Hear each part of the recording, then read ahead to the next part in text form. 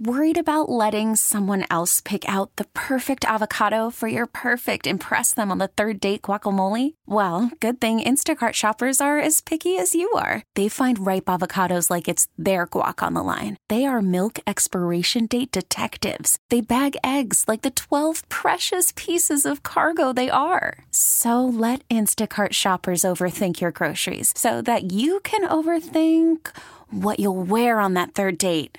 Download the Instacart app to get free delivery on your first 3 orders while supplies last. Minimum $10 per order. Additional terms apply. The path of the righteous man is beset on all sides by the iniquities of the selfish and the tyranny of evil men.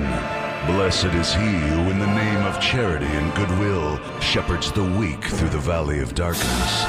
For he is truly his brother's keeper and finder of lost children. And I will strike down upon thee with great vengeance and furious anger those who attempt to poison and destroy my brothers. And you will know my name is the Lord when I lay my vengeance upon thee. Ladies and gentlemen, the Church of Laszlo has begun. Yo. Yo. What's going on, kid? Not much. How are you, sir? I'm great, man. Glad to hear it. What's that noise? I don't hear anything. Sounds like chimes. It was like a text alert on his phone. Oh, is that his phone? I like that. It's soothing. It sounds like a wind chime. Yeah. Lazo, did you see the story about Cage the Elephant? I saw he got arrested for guns. Matt Schultz, lead singer of rock band Cage the Elephant, was arrested on weapons charges after police say they found firearms in his possession at a New York City hotel. Why am I just hearing about this? I heard about it the other day, for sure. You did? Police responded to a 911 call that reported an individual at Manhattan's Bowery Hotel was in possession of a weapon. Authorities say they obtained a search warrant and found 2 loaded weapons in one of the rooms and arrested the 39-year-old musician for possessing, this is the thing I don't get, quote, a loaded firearm with intent to use it unlawfully against another. How do you know if someone... I understand, like, if you got a bunch of weed or whatever they say, intent to distribute, right, because you got too much for personal use.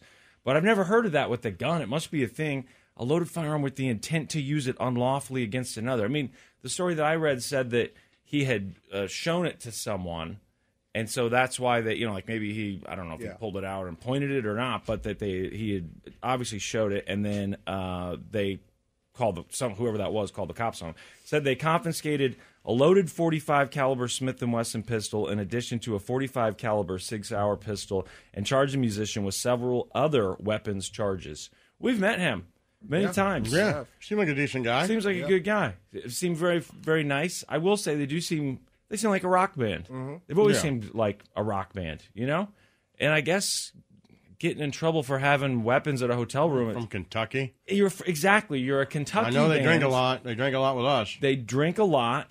You see them drink a lot. Yeah. And, rock bands used to get in trouble at hotel rooms all the time. With guns. Right. Bands that you wouldn't even think of having guns. It was just like a thing. I'm not condoning it, by the way, but all those bands in the 80s that wore lycra pants, I mean, you hear all those stories about them getting in trouble and with then guns. you watch any documentary about Aerosmith, and they talk about shooting guns while they're recording Right. records. Like, I don't know. Right. Just gets pretty crazy, I would think. And you can't mix that much booze and sex and drugs and money without, it's you're just looking for more and more danger, I think. And then do you start to get a little bit paranoid? I mean, why have the guns? Because you're trying to protect yourself, or just because you got the money to buy them? Yeah, I think it's more. It's just more indulgence. Yeah, it's just more danger, more risk. What more do I need? I have all of this stuff. What else? Yeah. Guns are dangerous. Drugs are dangerous. Girls are dangerous. Money's dangerous. What else? Right. Throw it all together, put it in a hotel room. Right. Mm-hmm. And mixing guns and drugs. It's just a bad idea. Real dangerous. Real dangerous. Yeah. I don't know if that's what he was doing. Did it say anything in any of those stories about them getting in trouble for drugs? No. I just saw the guns. Yeah. So, and I'm very curious what he was doing in that room. I do remember interviewing him one time when I think the very first song had come out, and we had them do a show. And you were supposed to interview him.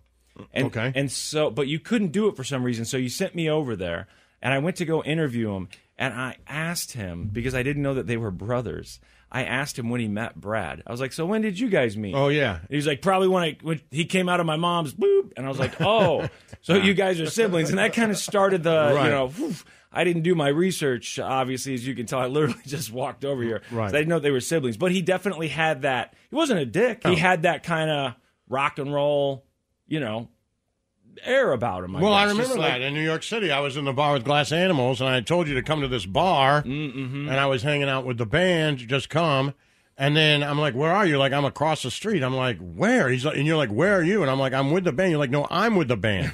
Right. And I'm like, "Well, where the hell are you?" And you're like, "So I went across the street. And I went downstairs." And you were there with Cage the Elephant. We were just talking about different bands. Right. Yeah. I went looking for Cage the Elephant thinking that's who I was supposed to find.